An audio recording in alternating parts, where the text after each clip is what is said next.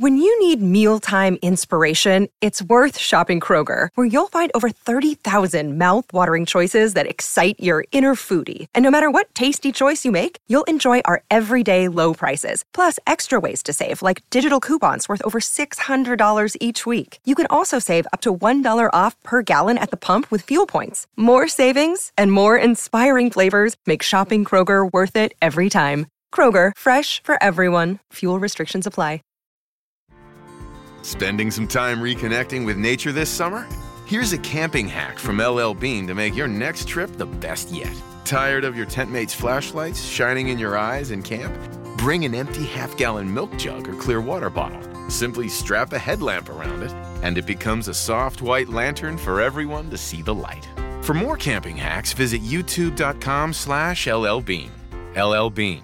Be an outsider. Write that down, Fumi Saito.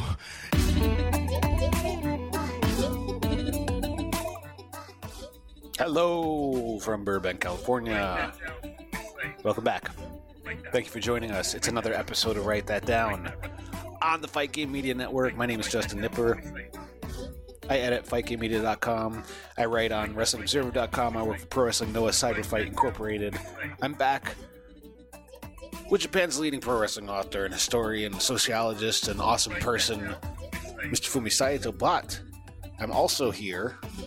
Well, not technically. I was here with the one, the absolutely only, Mr. Sean Waltman, X-PAC, 123 Kid, Lightning Kid, The Kid. He joined us for an awesome and very fun interview. And he actually lives not too close from where I'm at. Huh. Small world. We talked about UWA Japan with Sean. We talked about WWF, WCW kind of stuff. Of course. Monday Night Wars. Talking to Jim Ross on the phone.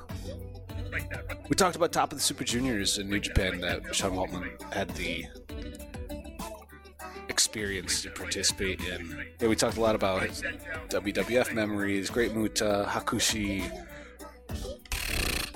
wrestling landscape now and into the future, and lots of other interesting, unique stories from both Mr. Waltman and Mr. Saito, who actually spent a lot of time together hanging out in the 90s, which you'll hear about.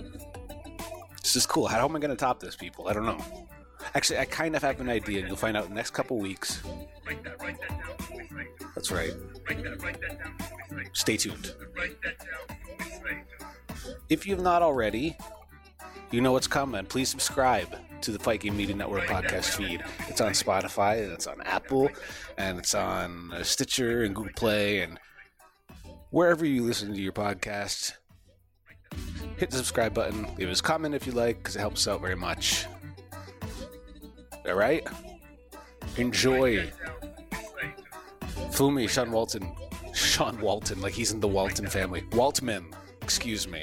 Sean Waltman, Fumi Saito, and myself. Let's get right into it.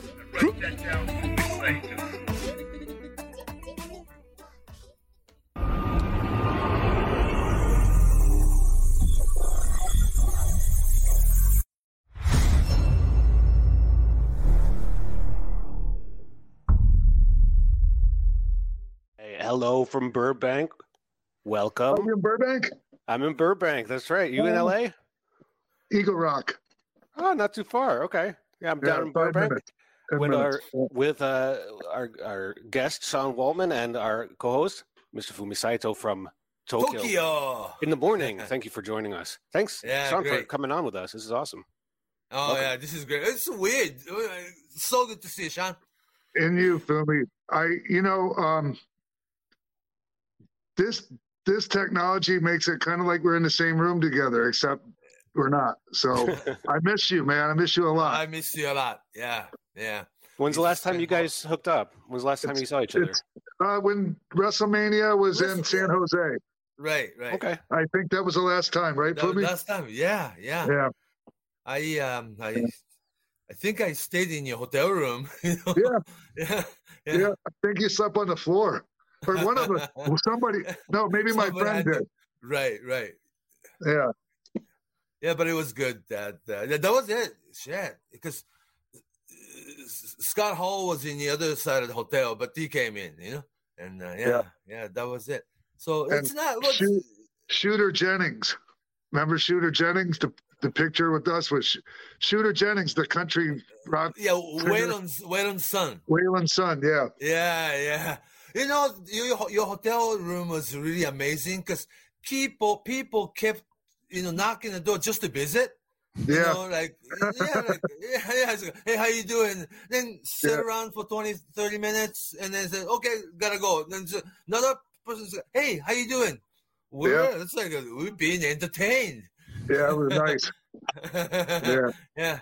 So, it's like I've been wanting to do this, and you told me that you're doing a book this time, or you can't publicize it yet?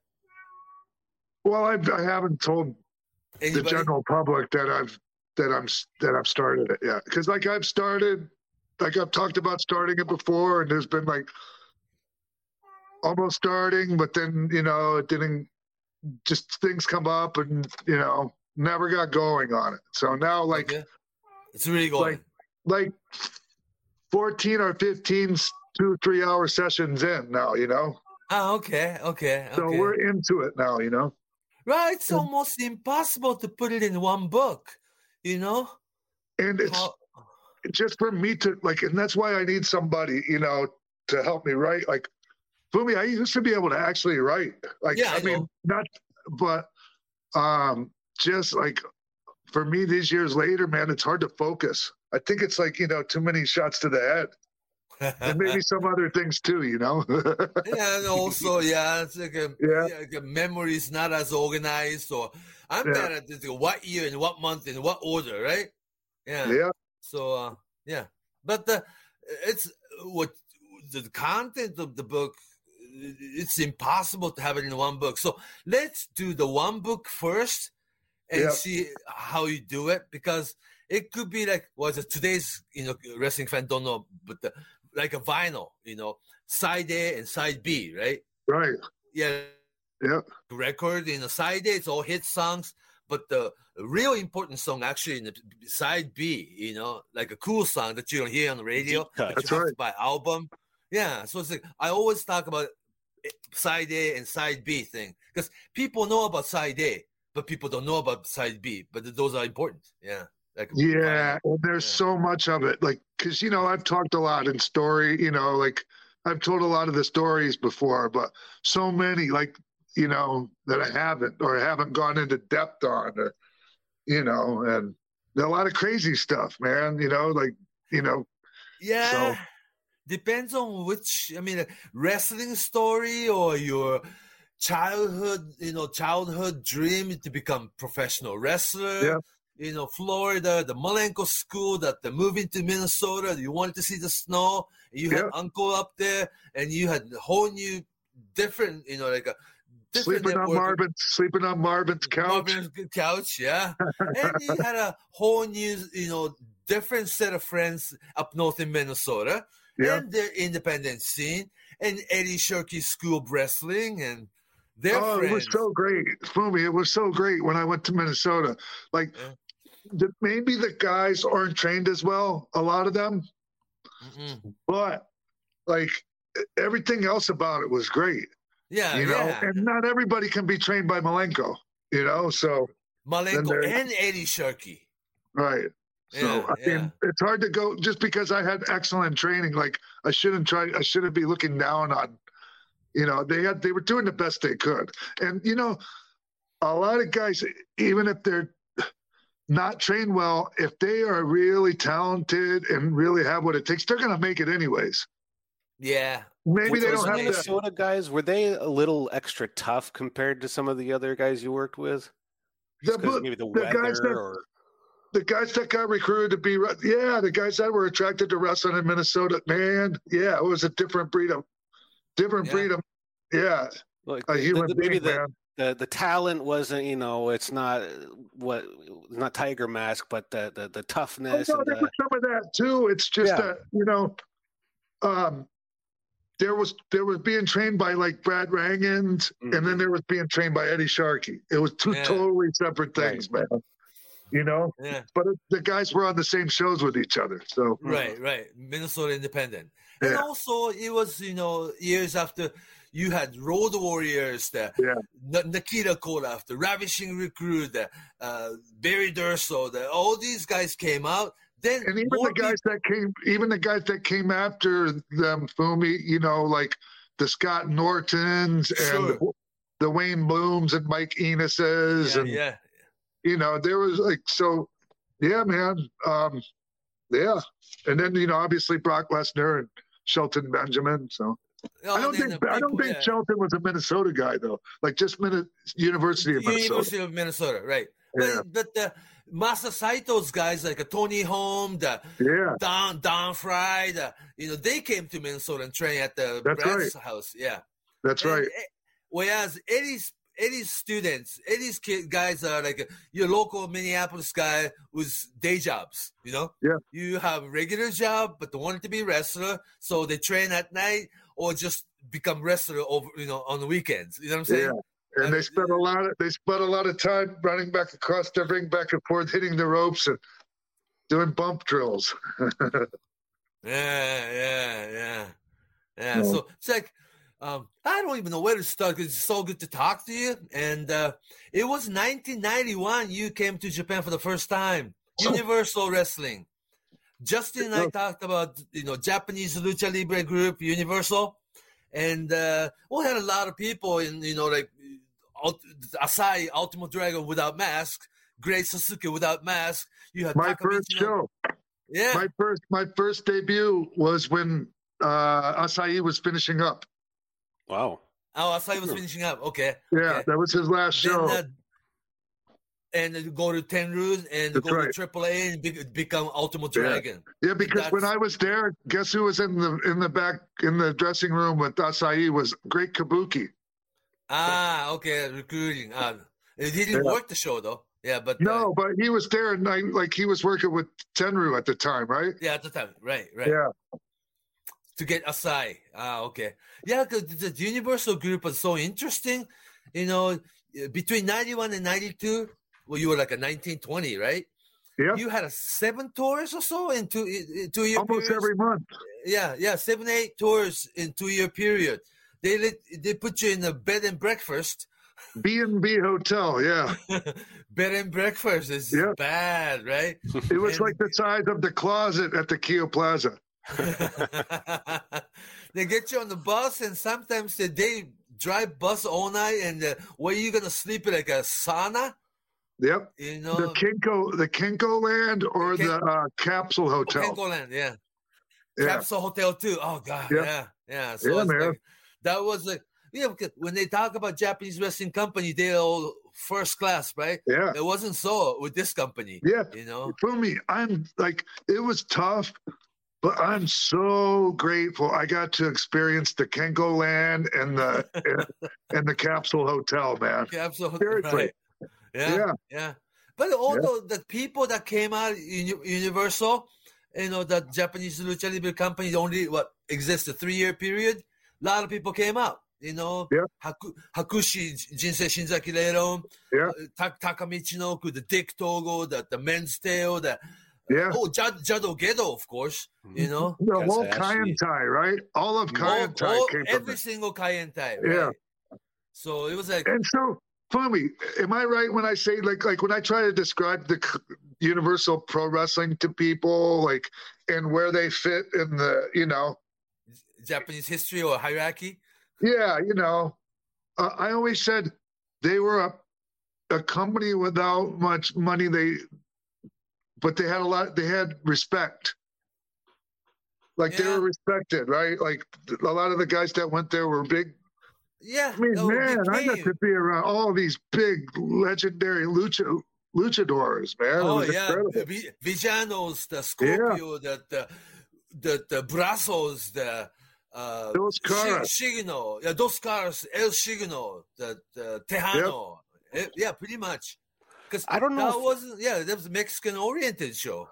Yeah. Fumi and Sean, you can correct me if I'm wrong, but I'm trying to think, because back then, I don't know if there was much regular Mexican wrestling on television at all. So I feel like it was a big deal for those guys to come over to Japan and show up, because it wasn't as common as it is today. Yeah, not that.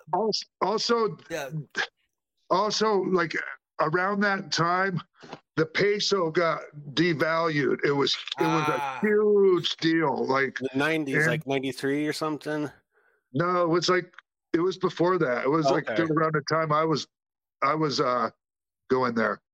So it was those, a lot of those guys, that was a lifesaver for them.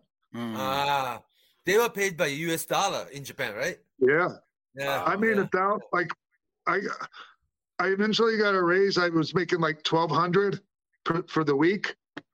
But when I first came, it was $1,000, and you get $100 draw. Like in the beginning, $100, like 1,000 yen, right? You got to make it last the whole week. 10,000 yen, yeah, right. The only person capable of doing that in Japan is Rip Rogers. Thrifty. Well, he'll bring the bouillon cube and put it in the hot water. Nice. We were in this, relatively not so expensive, 24-hour Denny's, or we had ramen noodles together. Ramen noodles and cream soda. Yeah, cream soda, the green cream soda with scoop ice cream on top of it. Of course. Yeah, that was my favorite. Yeah. The reason that the Universal was unique was that they brought in real Mexican stars like a welterweight and middleweights. See, not that Antonio Inoki's New Japan, Giant Papa's Old Japan. They had Mexican wrestlers, but they were like a Mil Mascaras, the Dos Caras, the heavyweight Mexicans, like Finchman. But when you talk about 6-man tag team situation, Mexican guys, you're going to bring in welterweights, you know? And then you had El Hijo del Santo, all these lighter guys. Jr. Yeah, so that was a real experience for the first time, because Mil Mascaras really isn't. That's heavyweight giant in Mexico, right? Yeah, so we didn't know real Mexican 6-man tag team was, the spots you never seen before. So, yeah. Oh, I couldn't believe it when somebody showed me the tape of the Universal. I was like, oh my God, I was so excited to go. Oh man, I saw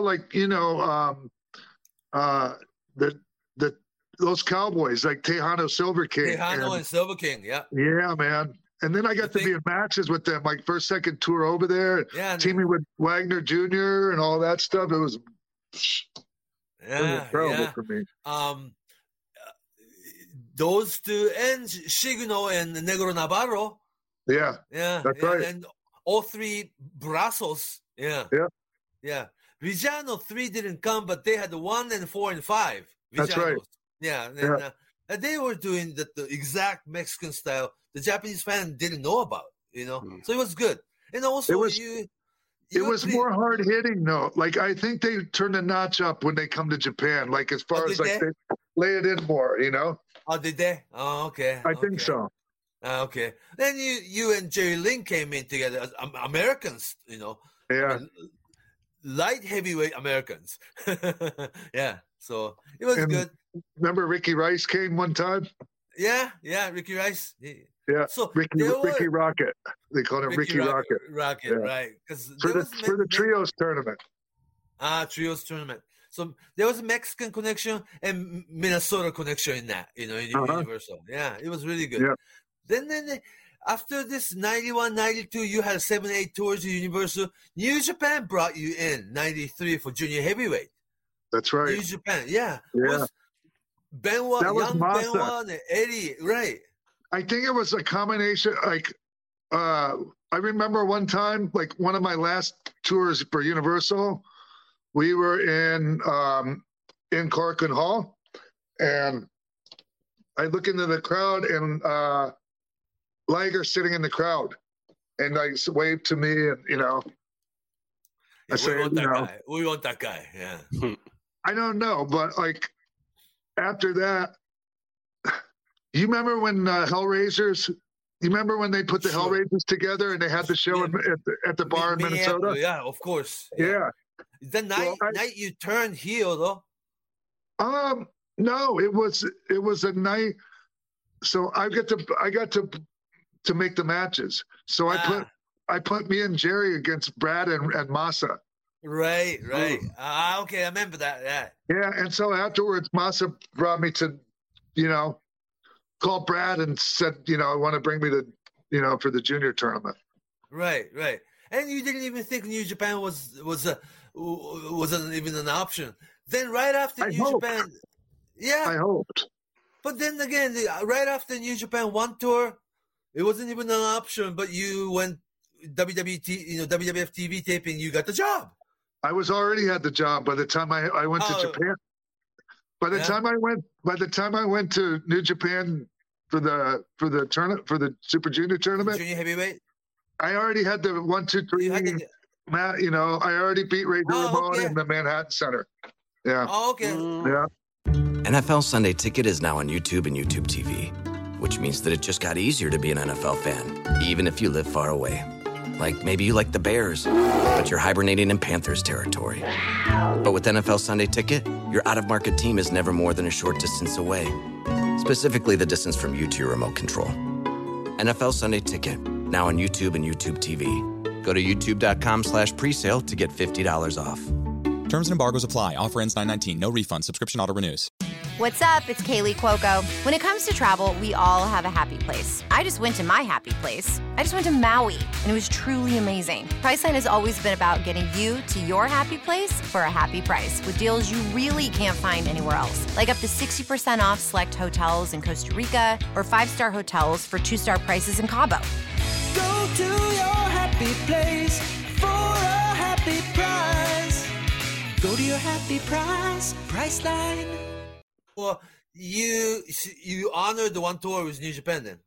Yes, it was very important that I did that because who knows what would happen in WWF, At the time, yeah. It was like a beginning of Monday Night Raw era. Yeah. Yeah, very much so. And very much for me, my aspiration was New Japan, because I just didn't think WWE was interested in somebody like me, So at the time, yeah.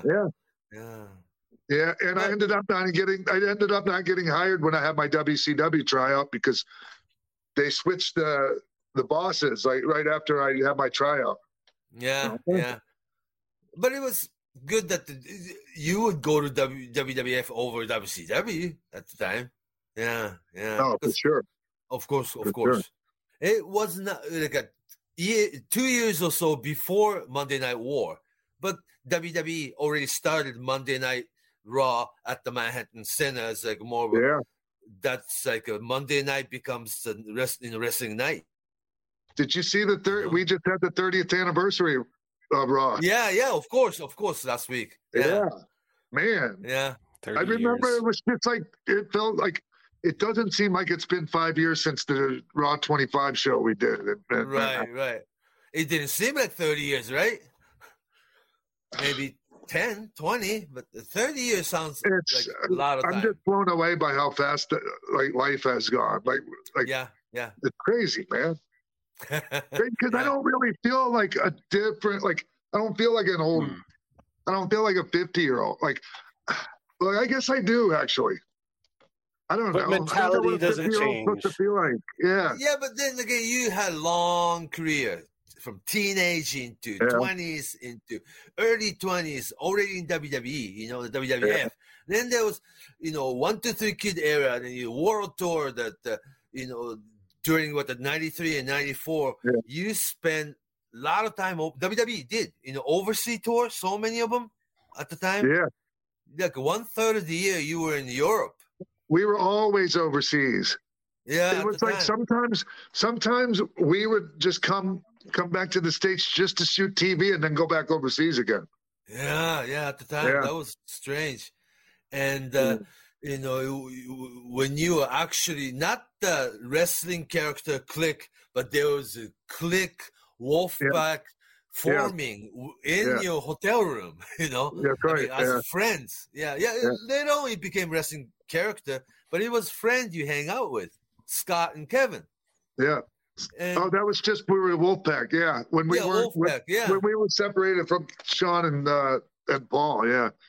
So. Yeah. But I mean, you used to see me a lot back then.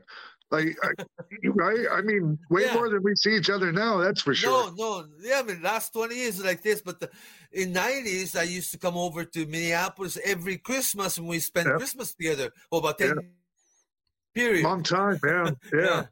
Long time. There's a book about that, isn't there?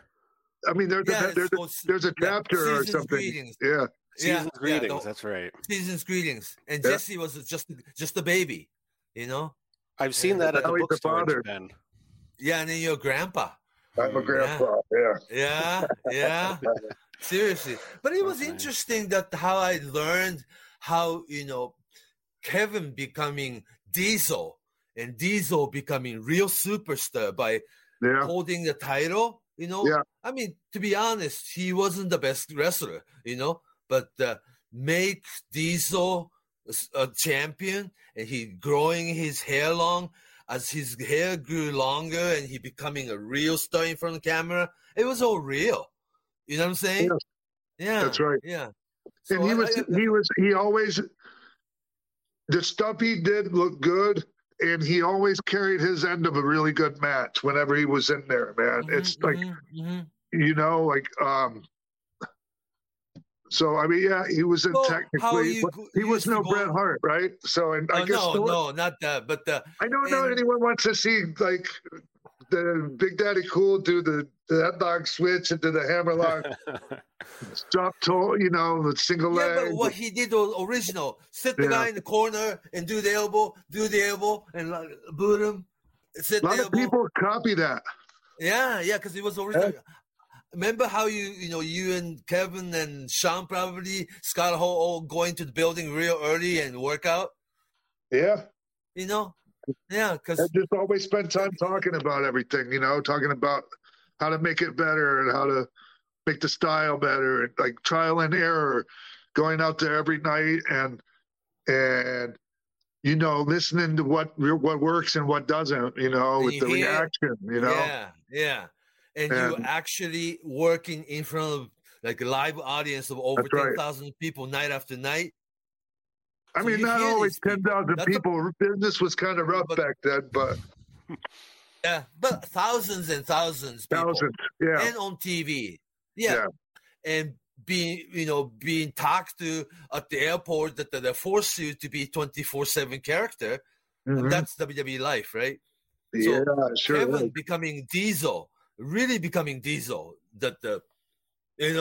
And I was happy to witness these people becoming like a real superstar.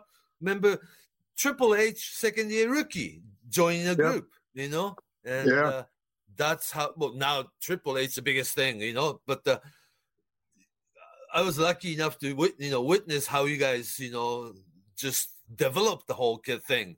Yeah, man. Like looking back on it, it was like we weren't really. Well, I can't speak for anyone else but myself, but I wasn't really like thinking about how like cool all this shit was we were doing, but like we just have a good time trying to get by, man. Yeah, looking back, it's 25, 27 years later now, but you're really focused, night after night, how to be, this cool guy, that the Scott becoming more and more Razor Ramon for real. You know what I'm saying? For real, yeah, for real. Yeah. Yes. Shawn Michaels becoming, Heartbreak Kid for real. And and also these, group of friends were working on top. I mean, programmed in the main event. That helped, And now that the Click story is so famous, but it was like how real it was, people don't realize. You know what I'm saying? It wasn't a wrestling tale. Not at all. It never was. I mean, it never was an on-screen thing, and it's like it was just hanging out. Just meet up at the airport every weekend, and let's start the horn. Just the whole 4 or 5 days thing. You're living like family, right? Yeah. Sometimes, like almost every Very rarely did we have our own hotel rooms. It was always 2 or 3 people in one room, you know? Yeah. And that the WWE wrestlers are so popular that you don't even go downstairs and lobby to eat. You know, you just have to have room service. Then you ended up getting all the shrimp cocktails and everything, emptying up all the refrigerator at the hotel room, circumstantial, you know, just this and that, and food delivered to your room. And what you do, you're going over what you want to do in the ring. Yeah. This is the idea I got. This is my idea. This is my idea. It's going over thing and becomes. You were there for some of that? Yeah, some of that. Yeah. Yeah, you got to see it? It's pretty cool, right? Yeah, of course. That was cool. Yeah. And also, like one WrestleMania or SummerSlam, I brought Hakushi into your hotel room too while you guys are doing it. Yeah. Yeah. See, I was the first guy to work with him when we went to Japan for that tour in '94, right? Yeah.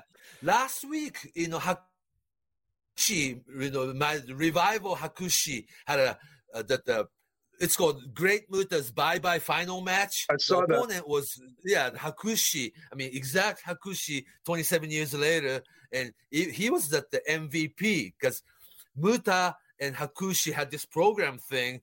They ended the finish 25 years later from from like a 1996 Tokyo Dome match. Now he's finishing. Yeah, so the longer you watch, the more you get out of this thing. You know, this is wrestling. Yeah. So for today's fans probably didn't know Hakushi all that much, huh? But he's the exact same Hakushi now that it's good to have a new wrestling audience from 2000 on. But if you knew Hakushi from 90s, you understand a whole lot more. You know what I'm saying? I loved the original, the Shinzaki character. When I wrestled him in Japan, and they had the chanting, oh. Yeah, the whole, That was so cool. Yeah, pilgrim thing. It's real, you know, as a character. Well, wrestling character, but he's from Tokushima, and it's like so much real background he had. Yeah. So that was the thing. And not just, you know, that this 30-year anniversary, you know, the Monday Night XXX thing, you know, the DX. It was way too short, but it was really interesting because it is not. Well, that was the DX is great, but you bring in today's character Imperial. Yeah. You know, to get these guys over instead of you put yourself over. Exactly. Yeah, man. Because you know, legend make mistakes sometimes. You know, nostalgia is great, you know, for older fans and memories and all these things. But to have your Gunther in there, he is a star now. You know? That's right. Yeah. And we go home. And we go home the next day, and those guys got to still be there to try to draw money and make people tune in and watch on television. And you know, I mean, we're good. Yeah, of course. I was never a fan of that stuff when we would just show up and, you know, get the obligatory, you know, hit our finish on the guys and, you know, happy moment for a little bit for the people that tuned in to see us. But there's just, I mean, people can just be happy to see us without us doing that, you know? Right. And also, it is right to put Gunther over. I don't want to fight him. Right. I don't want to fight him. I mean, he's a tough guy. Today's tough guy. And let's have a match. And no, I'm not fighting, right? Then we all legitimately don't need to be in that ring, like, not anymore. Beat up anymore, man. We're all pretty beat up, you know, like none of us, But it's complimenting. Yeah.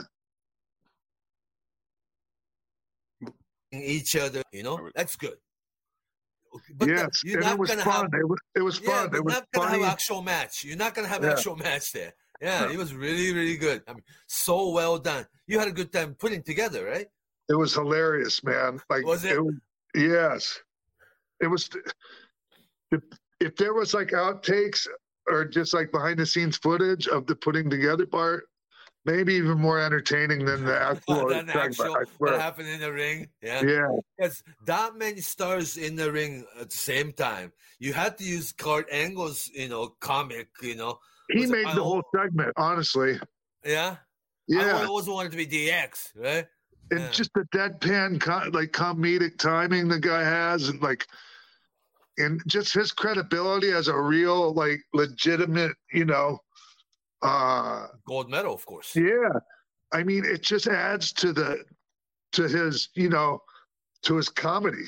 It just makes his comedy that much better. It's because this guy don't need to be doing that, but he's also the guy that makes you laugh.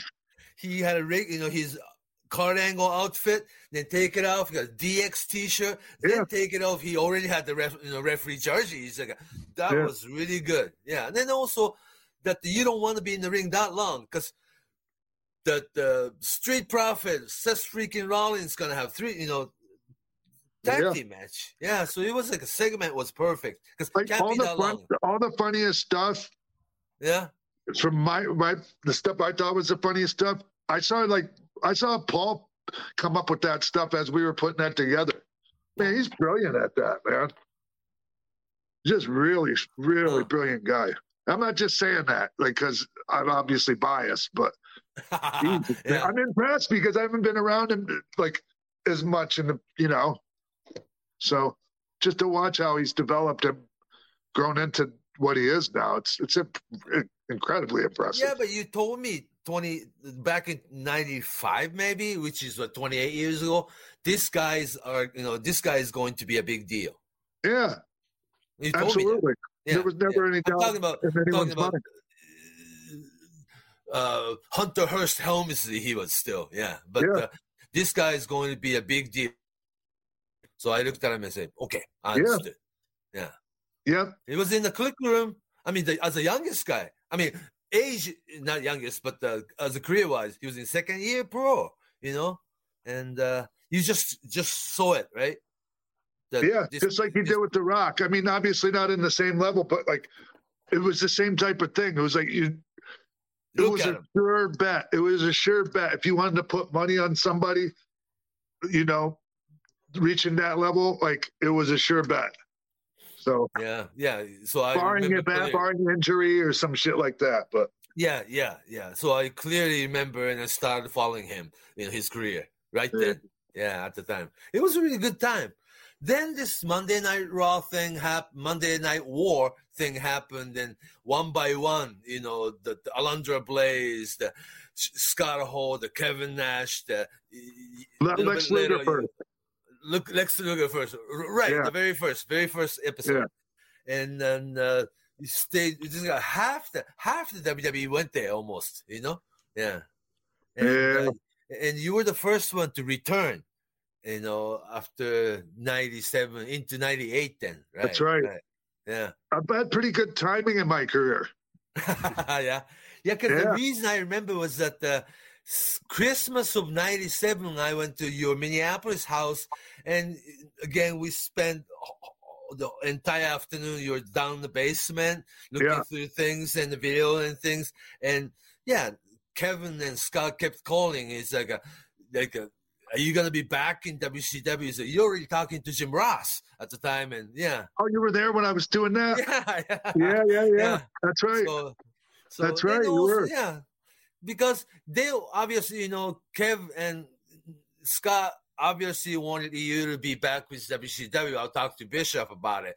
But it's no, I'm already fired. Yeah. Oh, yeah, I wasn't even looking. I mean, I really knew exactly what I was going to do as soon as I got that letter. Yeah, I was mad about the getting fired part because it was but it was like get out of jail. It felt like, Okay. Yeah. And not to say it was because WCW was great for me. It just became difficult in the last several months I was there. Yeah, because Scott was having problems. Scott was having problems that were making Eric have. So okay, let me rephrase it. Scott was having problems. So Eric had me on the road with Scott, even when I wasn't booked on the road. So on my days that I should have been home with my family, quite a few of those days I was on the road with Scott, even though I wasn't wrestling. And that was like, I wasn't getting paid extra because I was on a flat guarantee. So, you know, it was tough. Like, yeah. And I wanted a raise. I wanted a raise. And so, they kind of like they thought, you know, you're Scott Hall and, you know, Nash's sidekick, so they can fire you or something. Yeah. Yeah. But, you know,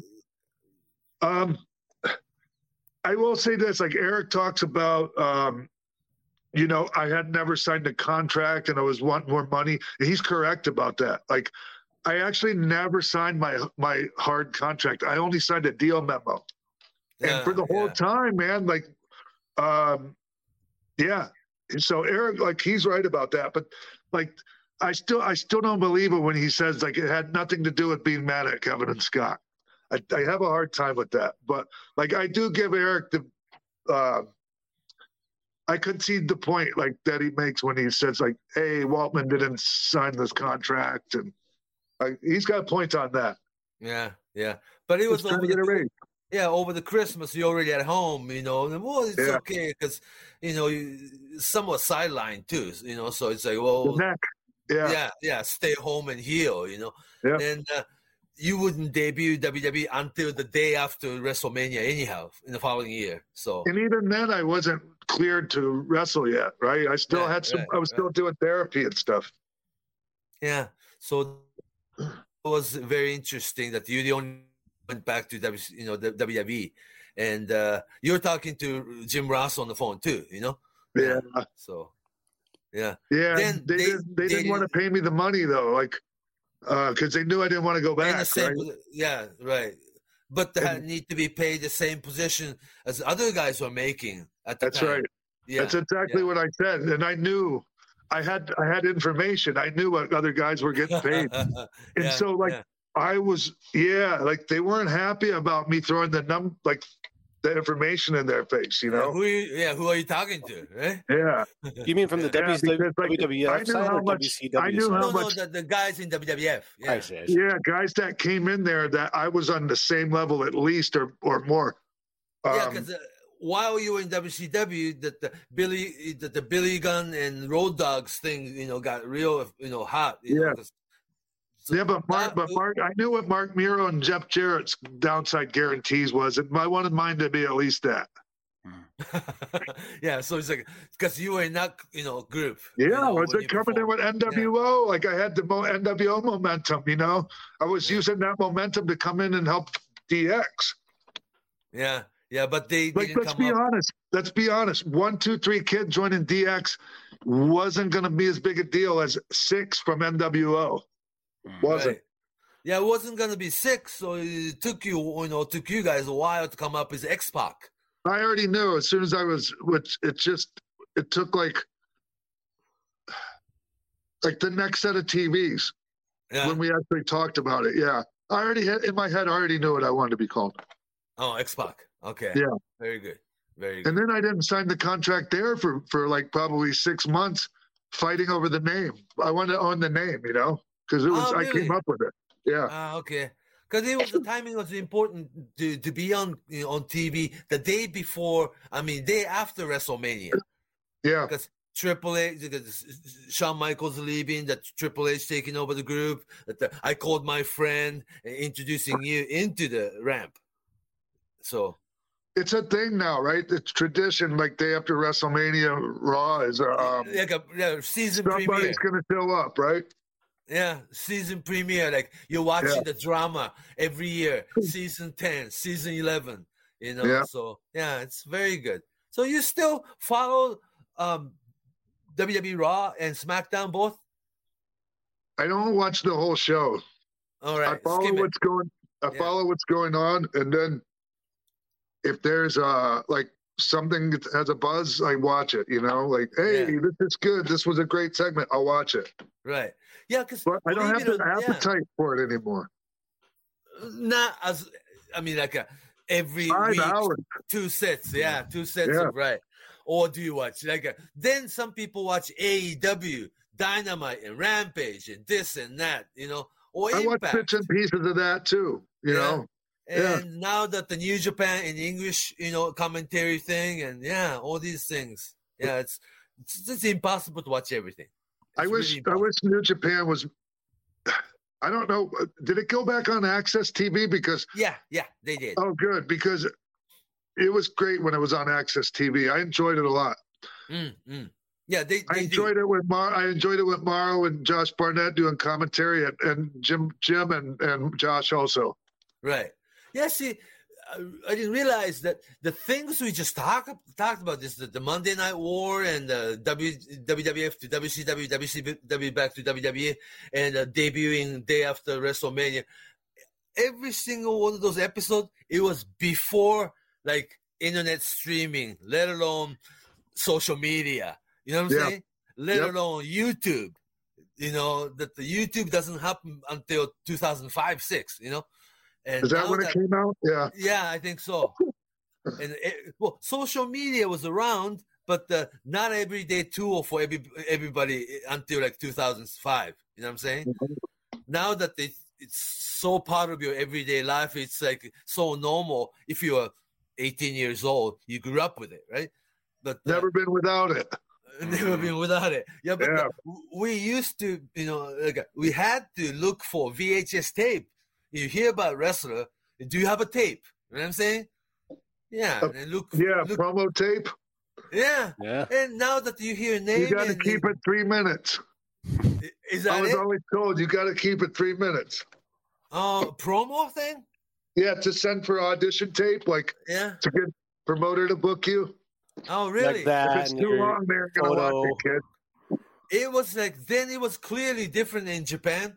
So many, you know, American, you know, wrestlers send VHS tape into Masa Saito's desk, right? Everybody sent those 3-minute clips and stuff, you know, and then Masa was like, I don't want to hear the promo and bunch of high spot. He wanted to see the entire match and judge this guy. You know what I'm saying? Wow, really?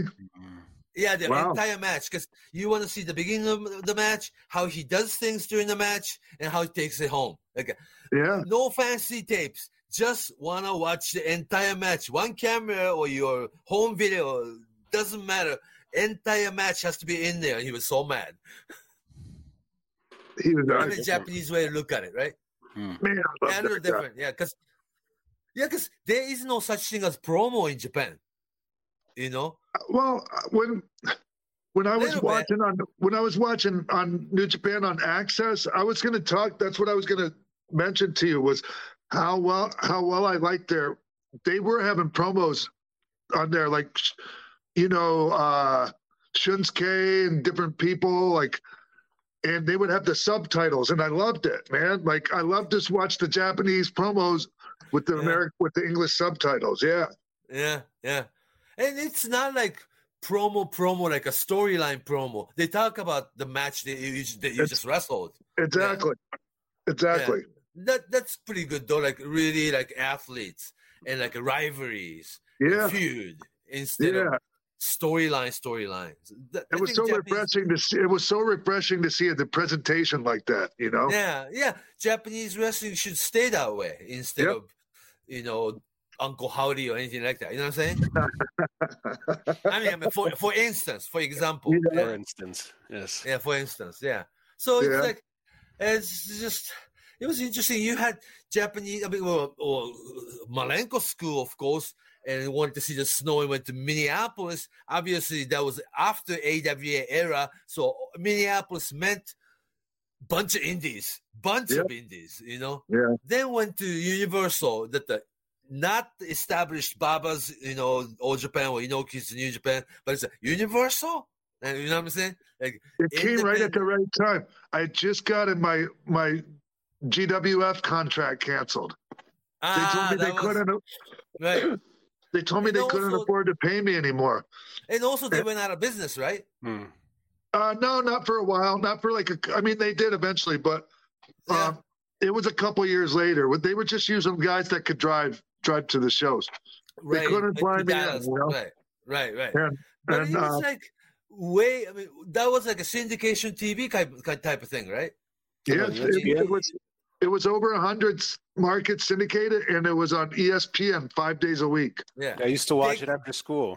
Yeah, decades so many before people, streaming. Man. Yeah, so it's different now that the television altogether could be yesterday's news, right? Everything will be on the screen, streaming. Yep. I mean, like Netflix. That we have. I'm Amazon. already used to it like that. I haven't actually watched cable in forever. Or traditional television.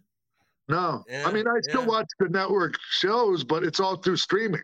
Right. So wrestling would be such too. You know what I'm saying? From this point on forward, and all the pay-per-view too. The streaming pay-per-view. You watch even in Japan, you're paying 4,000 yen, $40 for the show. Yeah. Streaming service. Yeah. Yeah. So the landscape will change drastically, like this year too. Yeah. So I remember it was a long. It was quite a. How's the cable universe in Japan now? The housing situation and how houses in the apartment and building are so built up so close to each other, the actual physical cable wouldn't go in. So how do they do it now? Well, satellite and the internet, Wi-Fi all over country, right? Yeah. That's a lot easier to actually watch the moving image. Yeah. Because I remember Samurai, was it Samurai TV? Yeah, Samurai TV still exists, yeah. Well, it was on satellite channel. Yeah. Or like JTV or something like that. JCTV, Japan Cable Television. Yeah, right? JCTV. Yeah, but no one had it, right? Like no one had it. Maybe 100,000 people had it in the whole country or something. All together, right? Yeah. Then there was a Sky Perfect TV, the satellite dish. That was big. The satellite dish still exists, and I still use it. But more and more, your device will be your TV, streaming. Yeah. Yeah. Well, I think in Japan, in general, especially if you're in Tokyo, it might just be easier for people to go see the show live instead of paying for a pay-per-view or live wrestling should exist, of course. I think just live events in general, it's always been more money in Japan just because of how everything's set up, and not everyone has satellite. I mean, but now that you can watch wrestling with this thing, right? That's more popular now, like Abema and all the digital channels. It's different. It's a different landscape. Like I said, then also this Abema TV, the streaming service, the Wrestle Universe, all these things, they are offering their pay-per-views. Mm-hmm. Right. It's different economy almost. Yeah. Like you get the service and then you pay extra for the pay-per-view. Yeah, like if you want to watch Great Muta retirement match, live, you'll be paying that on screen. Then if you wait a week or two, you can watch that on regular streaming too. Hey, do people go to the show and still watch it on the streaming while they're at the show live? That too, probably. Yeah. But I want to be at Tokyo Dome, of course, live, But other than that, it's not easy. You are actually, everybody's carrying the device, whether it's your smartphone or your iPod or like my regular laptop. It's like you're carrying your own television now, right? Yeah. Yeah. So it has changed. Yeah. Yeah, it's incredible, man. Wrestling will be in there, though. Yeah. Yeah, it's incredible. Yeah, of course, because we come from traditional television to VHS era to traditional pay-per-view era to now streaming. And it's just the fact that anything you want to see now, anything you want to see, you can see it now. Oh my God. I was just happy to get a tape from Tape Traders that had some matches dubbed together on there. And even if the quality was the bad quality from fourth, fifth generation or dubbed the tracking. Yeah, man. Hit the tracking button. I didn't care. I didn't give a shit. Yeah, but that's the only choice you had back then. That's it. If you wanted to watch wrestling from Japan, even if it was bad wrestling, I wanted to see it. Bad wrestling, because it was unique. It was nothing that you'd see here. Yeah, like you said, it's almost too easy to find everything now. It's not as I know everybody. I mean, it's just I think people take it for granted. I think that's all. But I mean, I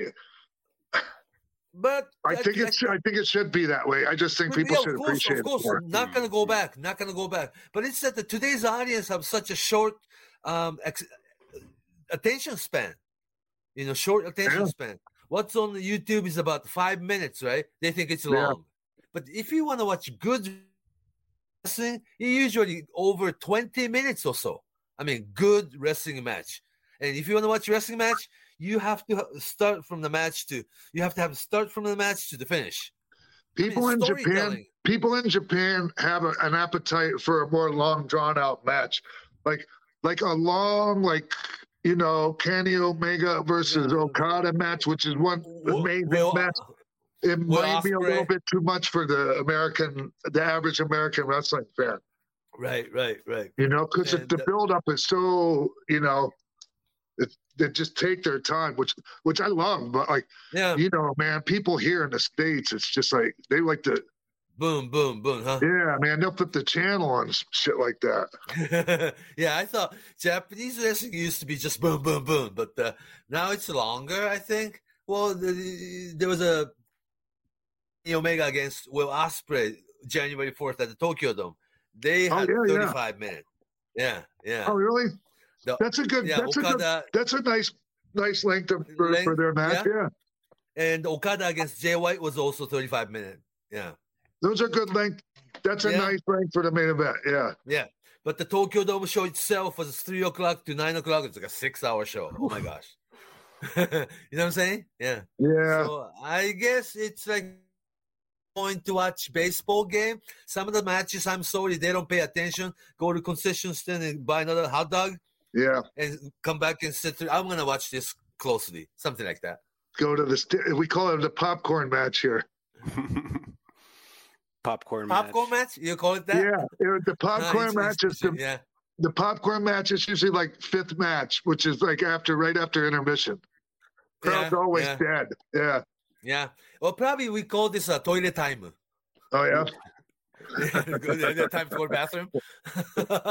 I noticed a lot of people going to buy merchandise because the merchandise lines get so long at those shows. So they have a guy like in Japan, like they call Mr. Pop or Mr. Toilet Time. Like, do you remember they had Momota Jr. was Mr. 630?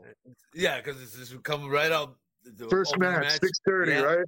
Yeah, Mr. 6:30. But with respect, that was because if it's a toilet time, you don't want to tell them that.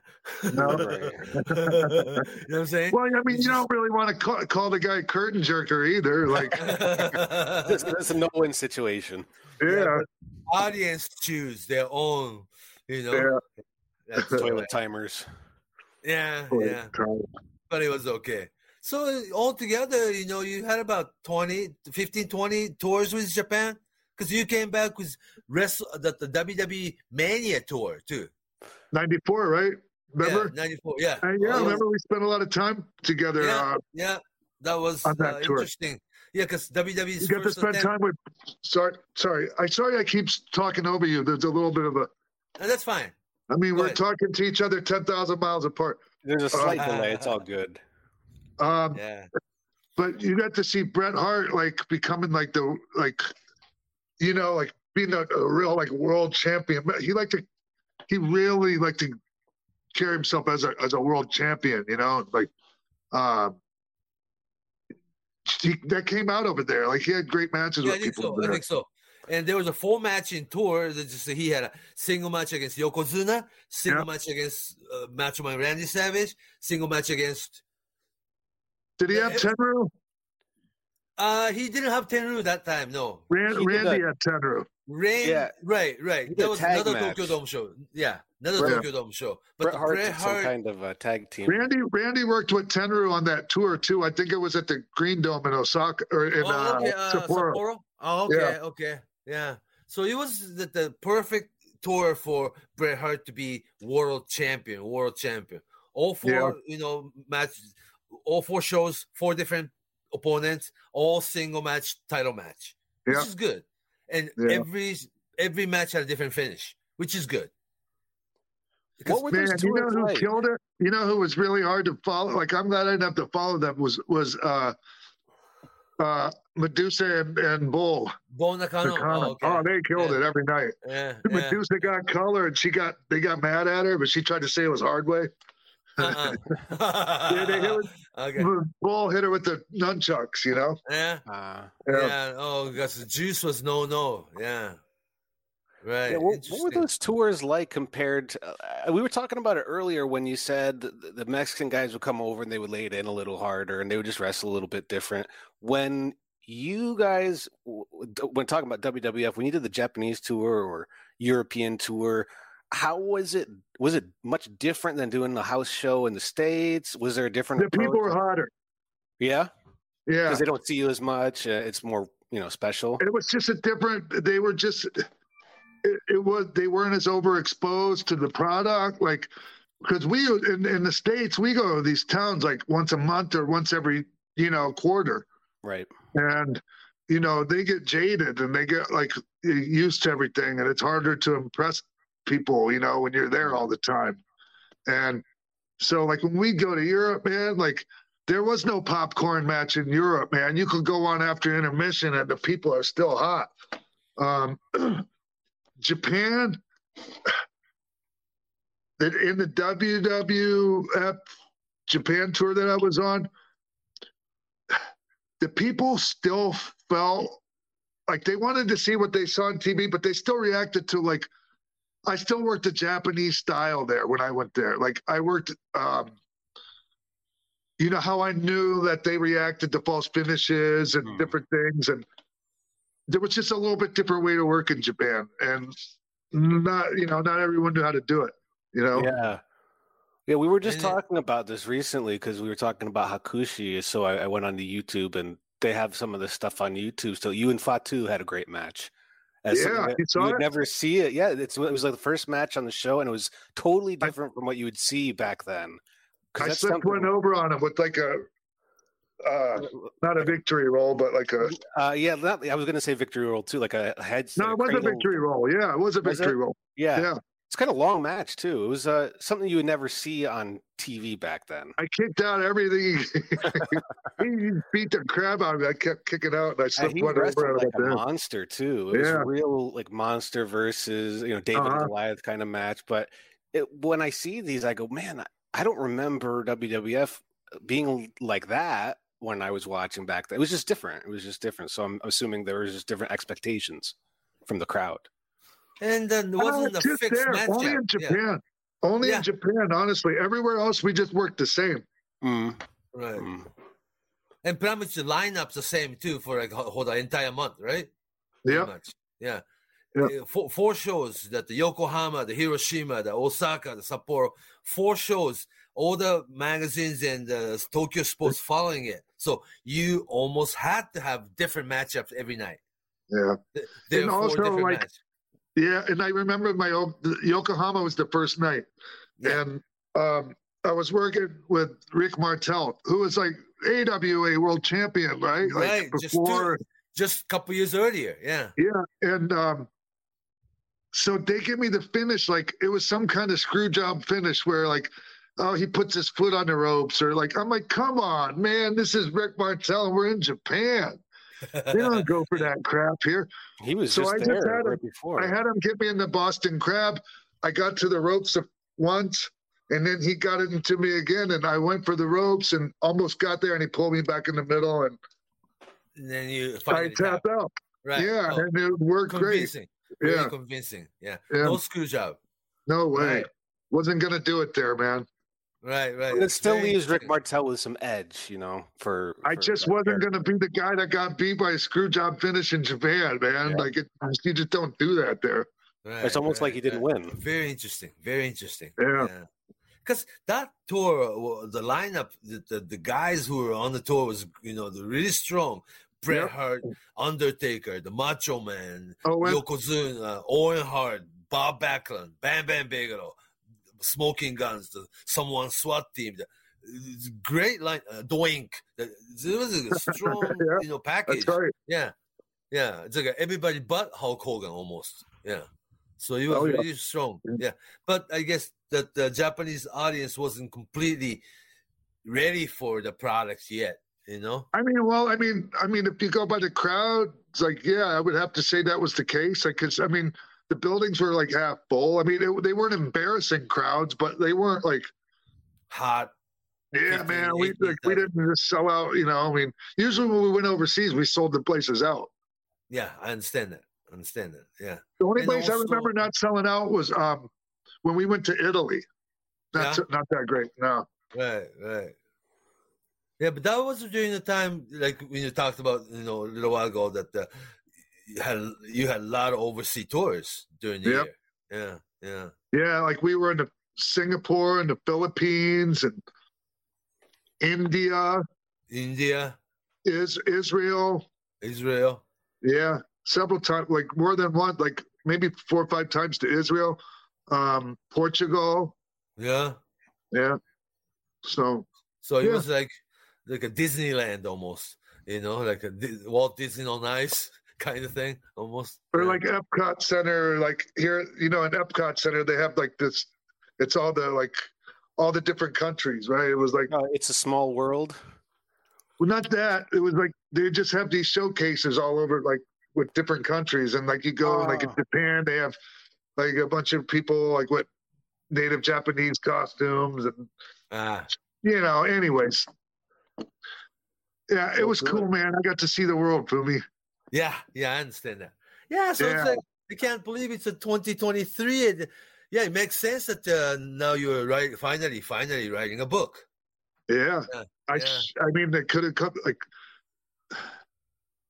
you know, like I guess I shouldn't beat myself up and go, I should have done it sooner because, you know, now must have been the right time, right? Or else I wouldn't be doing it now. So, yeah, but just having a hard time, like sometimes with remembering, like sometimes I don't remember certain things till I'm in bed at night, you know? Yeah. So I need to jot them down on a piece of paper so I can tell. Right. Now it's coming together, right? But like I said, it's impossible to have just one book, you know? So let's have this one book first. And it's almost, I'm sure it's because you try to cover so much that you probably wish you would go more details. Yeah, in certain areas of parts of my life, you know, maybe afterwards, just zoom in on that particular, subject. So Chris Jericho does that. Chris Jericho does that, I was gonna right? say, because first book wouldn't do it. So it's like already thinking of a second book because that portion you didn't talk about. And that's important and completely different theme and different issue, you know? So you'll probably get that. So it's like I'm looking forward to see this very first book. Yeah. Yeah, man. It's not coming out until I'm happy with it. So it might. Oh, is that right? Okay. It's gonna. Yeah, I like the guy I'm doing it with. I just like I even told him I'm like I know we might not be going at the pace you'd like to, but man, like I want to make sure I don't miss out. I don't miss some important stuff. You know. Right. You communicate with him good. Yeah. Oh yeah. Yeah. Does he know wrestling well? Very well. Yeah. Okay. Yeah, that's good. Because sometimes everybody has a certain way of understanding wrestling, you know, and everybody's different a little bit, you know. Yeah. So you can't expect him to understand the way you understand. There's no way, you know. And if I'm like, it's ideal because, you know, Fumi, if I'm talking to somebody and I have to explain to him every little thing that's kind of insider, like, you know, it can. It can get frustrating for everyone. Right, so. Right. Yeah. And also, it's a little bit different, but you can openly talk about wrestling a lot more than you used to. You know. Yeah. You know, and my wife's an author too. My wife is the one that's been really encouraging me to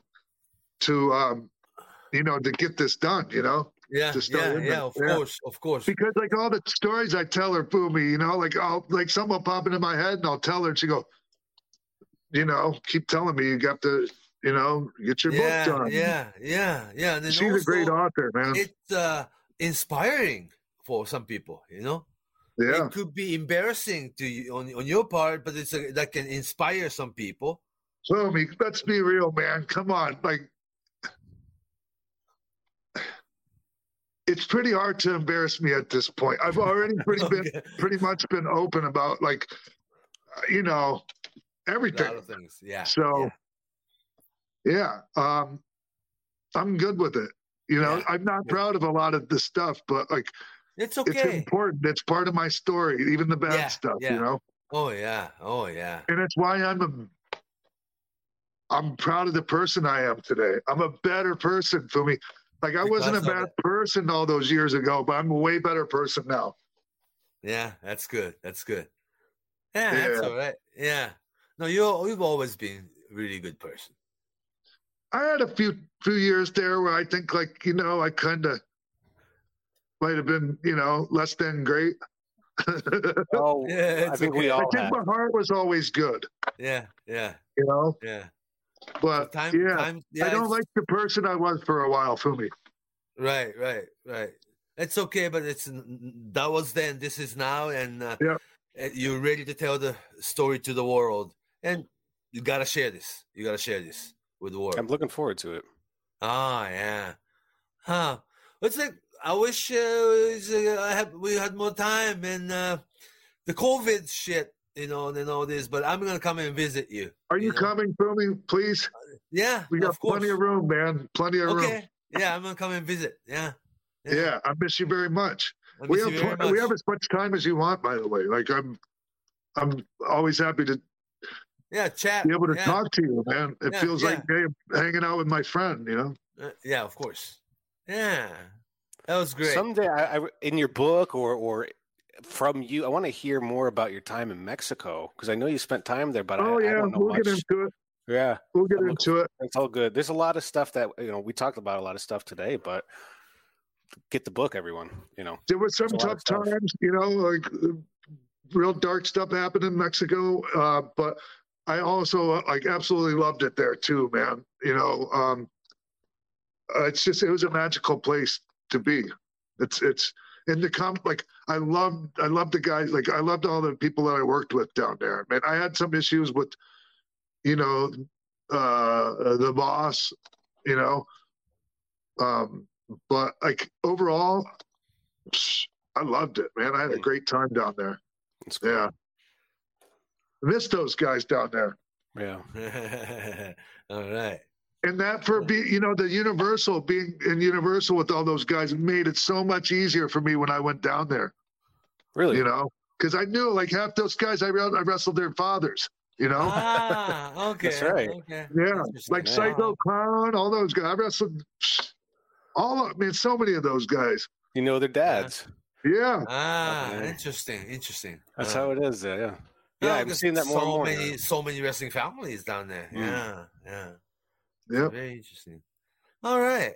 Well, if we can wrap up for today, Sean. Is there anything you want to plug or let people know about that you're doing or working on lately these days? No, man. I'm just enjoying being a grandfather and being like married to an amazing lady, and man, life is great. Life is good. Yeah. All right. Yeah, it's so great. Oh, so good to know that. Yeah. And people can watch you on Raw this week, right? It was the 30th.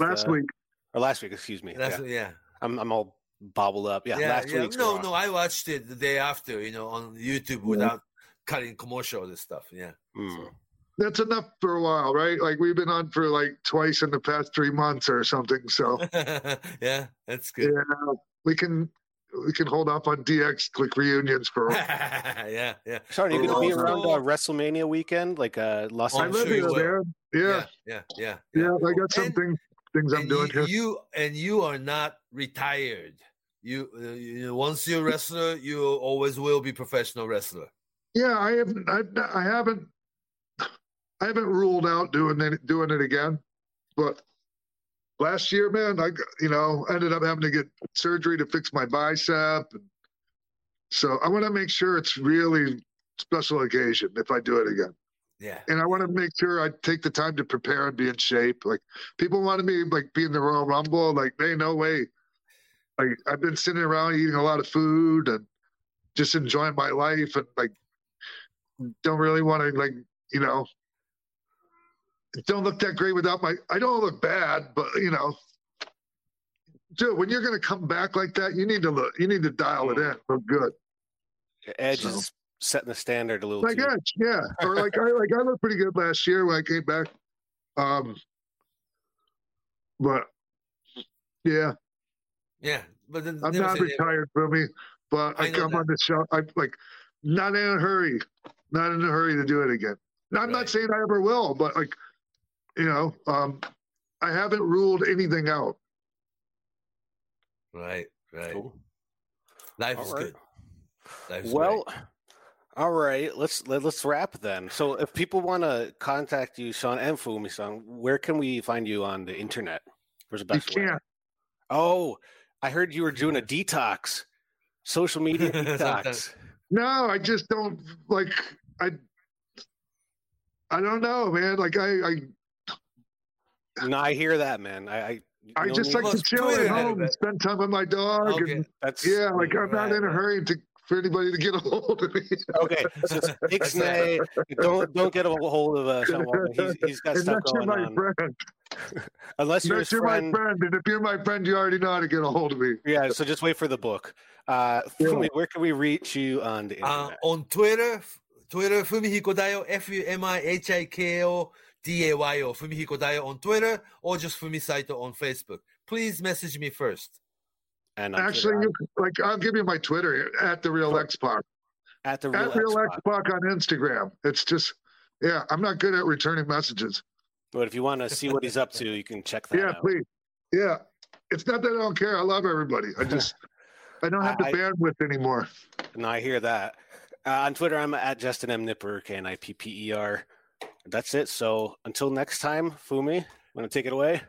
Thanks, Sean. It was great. It was really great. You came on, and well, other than that, let's chat on not a podcast, but I'll call you. Okay. Okay. I love you, Fumi. All right. So long from Tokyo. Bye. Thanks, Sean.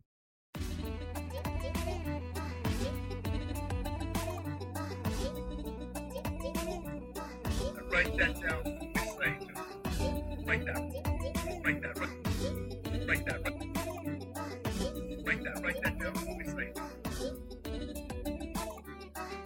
Write that. Write that down. Write that down.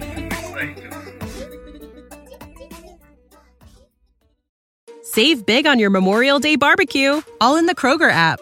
Get half gallons of delicious Kroger milk for $1.29 each. Then get flavorful Tyson natural boneless chicken breasts for $2.49 a pound, all with your card and a digital coupon.